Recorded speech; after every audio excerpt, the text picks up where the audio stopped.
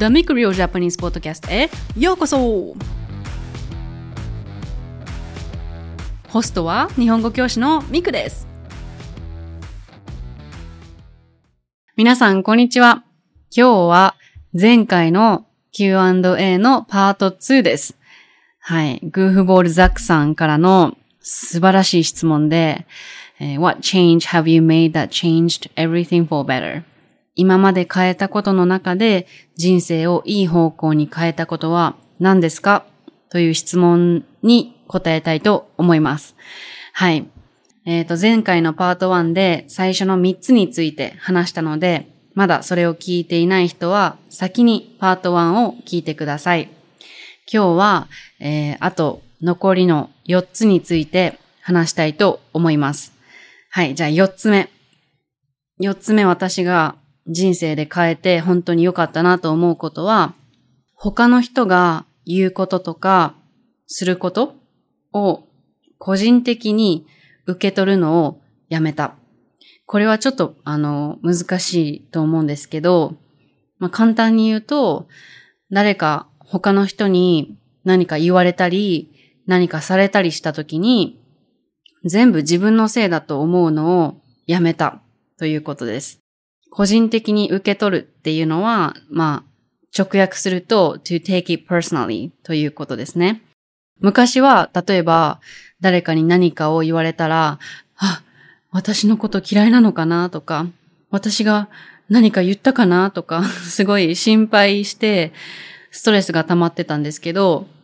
全部が自分のせいだと思うのをやめました。例えば、誰かに何か言われたときに、それが全部自分のせいで起きてるわけじゃないと思うんですね。っていうのは、その人がもしかしたら機嫌が悪いだけかもしれないし、その人が今ストレスが溜まってるだけかもしれないし、今何か苦しいことがあるのかもしれないし、わからないじゃないですか。でも、私は前はその人の問題なのに、それを自分の問題かもしれないと思いすぎて、すごく辛くなった経験がありました。でも、気づいたのは、それはその人の問題で私の問題じゃないなっていうことです。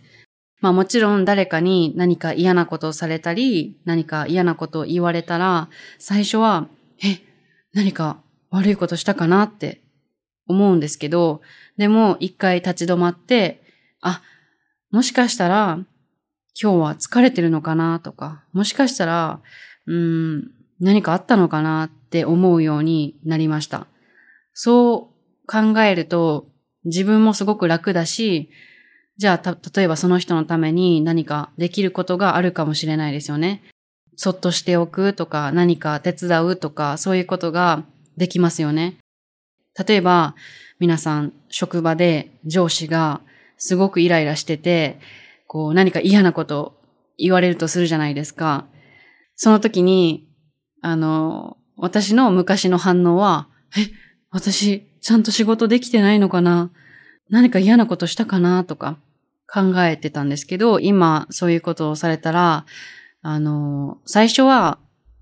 大丈夫かなとか、私のせいかなって思ったとしても、その後に、多分今日はストレスが溜まってるんだろうなとか、今日は疲れてるんだろうなって思うことができるようになりました。そう。これをできるようになったのは、きっかけがあって、皆さん、Four Agreements っていう本を読んだことがありますか？ドン・ミゲル・ルイスさんのこの本、めっちゃくちゃおすすめです。本当にいい本だと思います。Four Agreements って言って、人生の中で、この4つのことは大切にした方がいいよっていうことを話してくれてる本なんですけど、その中の一つに、Don't take it personally っていうチャプターがあって、私はそれを読んで、私これしてたなと気づきました。でも、いつも他の人が言うこととかすることが自分のせいじゃないんだなって気づいてから、すごく楽になりました。皆さんはどうですか？何か他の人がしたときとか言ったときに、個人的に受け取るタイプですか？それとも、その人の問題だから、私の問題じゃないから気にしないでおこうと思いますか？どっちですか？はい。私はね、昔はすごく気にしていましたけど、今は気にしないようにしています。はい。じゃあ次、5つ目。5つ目は、他人軸じゃなくて自分軸で生き始めたということです。はい。ちょっと前の会話のエピソードでも話したと思うんですけど、まあ、簡単に言うと自分軸っていうのは自分で決めるとか、自分の意見を大切にするとか、他の人に影響されずに自分で自分の道を選んだり、自分が選択したいことを選択するということですね。だから他の人は関係なくて自分で自分の人生をコントロールするじゃないけど、自分で自分の人生を決めていく。自分の気持ちとか自分の意見を大切にして生きていくっていうことですね。逆に他人軸っていうのは、他人っていうのは他の人ですね。そう、他人軸っていうのは他の人にこうした方がいいんじゃないとか、ああした方がいいんじゃないって言われて、それで自分の本当にやりたいこととか、自分の意見があるのに、他の人の意見を聞いてしまって、自分の人生を生きれないということですね。高校生までは本当に私は他人軸で生きていたと思います。あまり自分に自信もなかったし、自分が何がしたいのかとか、自分はどんな人間なのかとか、全然わからなかったので、他の人がこうした方がいいって言うから、そうしてたし、他の人がこうしてるから私もこうしようって思ってたし、本当にもう他人軸でずっと生きてましたね。そう。なんか他人軸だったら他の人の期待に応えようとしてしまう。ちょっとこれも難しい言葉なんですけど、期待に応えるっていうのは、期待っていうのは expectation ですね。期待するっていうのは to expect。だから他の人の期待に応えるっていうのは to live up to someone's expectation という意味ですね。私は他の人の期待に応えようとしすぎて苦しんでいました。昔は。そう。で、それが本当に私がしたいことなのか、それとも私は誰かの期待に応えようとしてるのかっていうことを考えるようになりました。これはパート1で話したみんなに好かれようとすることにちょっと似てますね。みんなに好かれようとして、その自分の考え方とか自分の気持ちを優先しない。自分の気持ちとか自分の考え方を優先せずに、他の人の意見に従うとか、他の人が言ってることを聞いて、自分の選択を変えるとか、そういうことですね。ちょっと難しい言葉ばっかりですみません。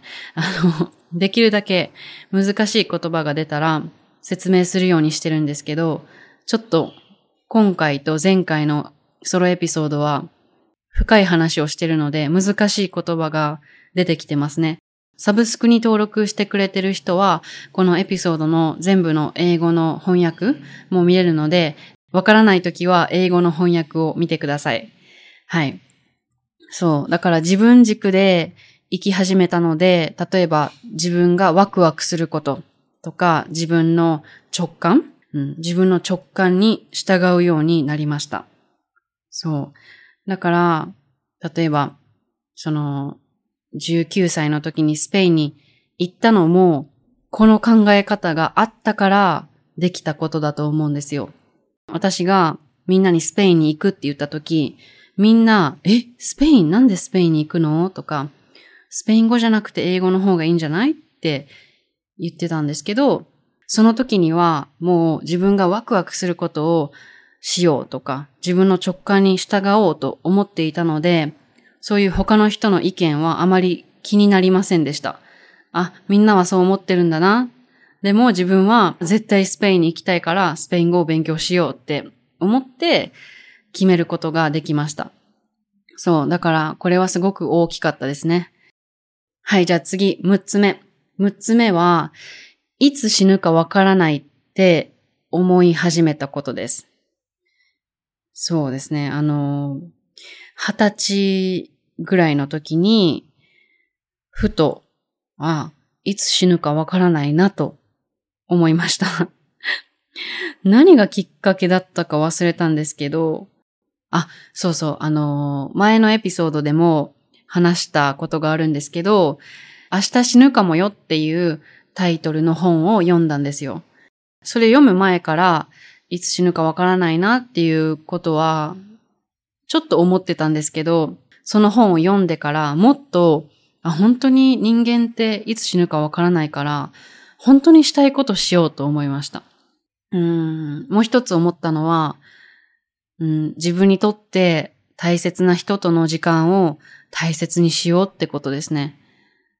自分がいつ死ぬかわからないってことは、もちろん周りの人もいつ死ぬかわからないってことですよね。自分の家族とか、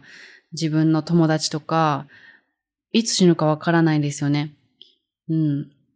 その約束された明日はないですよね。ちょっとこれはね、重い話なんですけど、本当にわからないですよね。忙しい毎日を生きてたら、本当にすぐ忘れちゃうんですけど、私たちっていつ死ぬかわからないですよね。だから、本当に自分にとって大切な人との時間を大切にしたり、本当に自分がやりたいことを後悔がないようにしようと思い始めました。これってみんなに共通してることですよね。いつ死ぬかわからないってこと。だからこそ、本当に自分が好きなことをしたいし、本当に自分にとって大切なことにエネルギーを注ぎたいなと思うようになりました。このマインドセットがなかったら、もしかしたら、こんなに今まで挑戦できてなかったかもしれないです。この考え方があったから、じゃあ絶対後悔しないようにメキシコに行って日本語教師になろうとか、絶対後悔しないように自分が本当にしたいことをしようと思えるようになりました。でもこれは本当に今もすぐ忘れてしまいます。だから、大切なことを忘れてしまったりすることもあります。でも、時々立ち止まって自分と向き合う時間を作ったら、いつも思い出すことができます。本当にいつ死ぬかわからないんだな。じゃあ私にとって何が大切かなとか、この人生で何が本当にしたいのかな。で、今してることってなんでしてるのかなとか、自分が本当にしたいからしてるのかなとか、今までずっとそうやってきたから今もそうしてるのかなとか、いろいろ考える時間を作ると結構大切なことに気づけたりしますね。でも、ちゃんと自分との時間を作らなかったら、すぐ忘れてしまいます。そう。だから私にとって、自分と向き合う時間とか、内観する時間はすごく大事な時間です。はい。その時間を、ちゃんと取らなかったら、精神的にしんどくなることも私はあります。はい。じゃあ最後です。長かったんですけど、最後は、頭で考えるんじゃなくて、心の声を聞き始めた。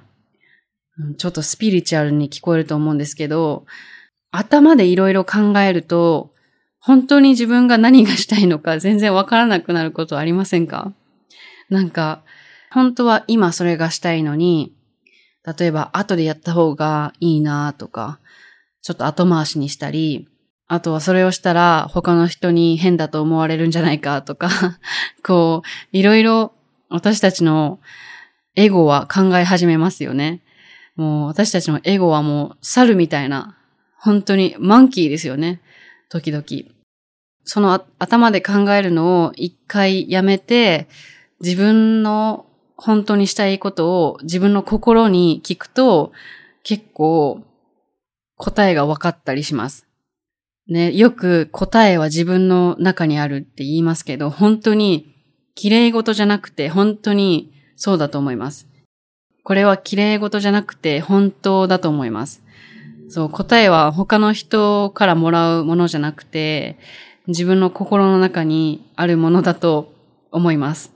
なんかね、ちょっとこんなことをポッドキャストで言うと、かっこつけてるなって思われるかもしれないんですけど、本当だと思います。そう、だから、頭の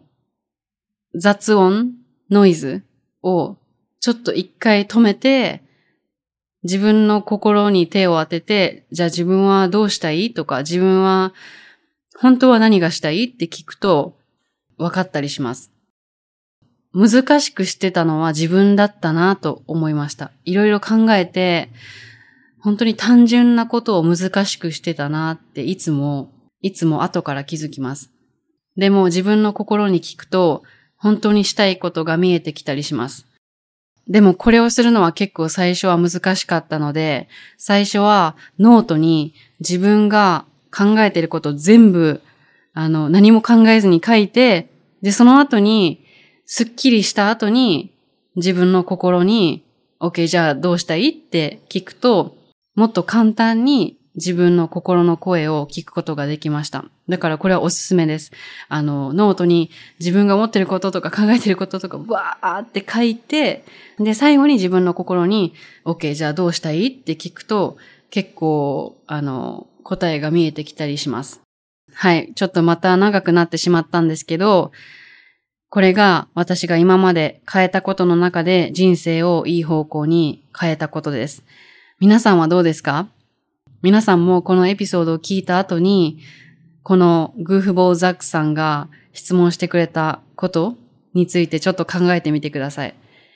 What change have you made that changed everything for better? はい、じゃあ今日はこれぐらいで終わりたいと思います。今日も最後まで聞いてくれてありがとうございました。じゃあまた次のエピソードで会いましょう。またねー。皆さん、今日も聞いてくれてありがとうございました。And please don't forget to follow this podcast so that you will not miss any of my future episodes. And if you like to improve your Japanese fast and effectively, please check out my course. Now you can listen to a few sample audios for free on my website, so you can check it out and see how it works. You have nothing to lose, so please try it if you like. It's an audio course, so you get to listen to it anywhere while doing anything, just like when you're listening to my podcast.So in this course, you will learn the most powerful grammar to express yourself, master the verb conjugation, expand your vocab because I make sure to use new vocab and expressions in each audio, and you will have more confidence in speaking Japanese. So if you want to become fluent fast and learn not boring sentences that we never use, but real Japanese that we actually use here in Japan and connect with people, please check it out.The link is in the description box. OK, 最後まで聞いてくれてありがとう。じゃあまたね。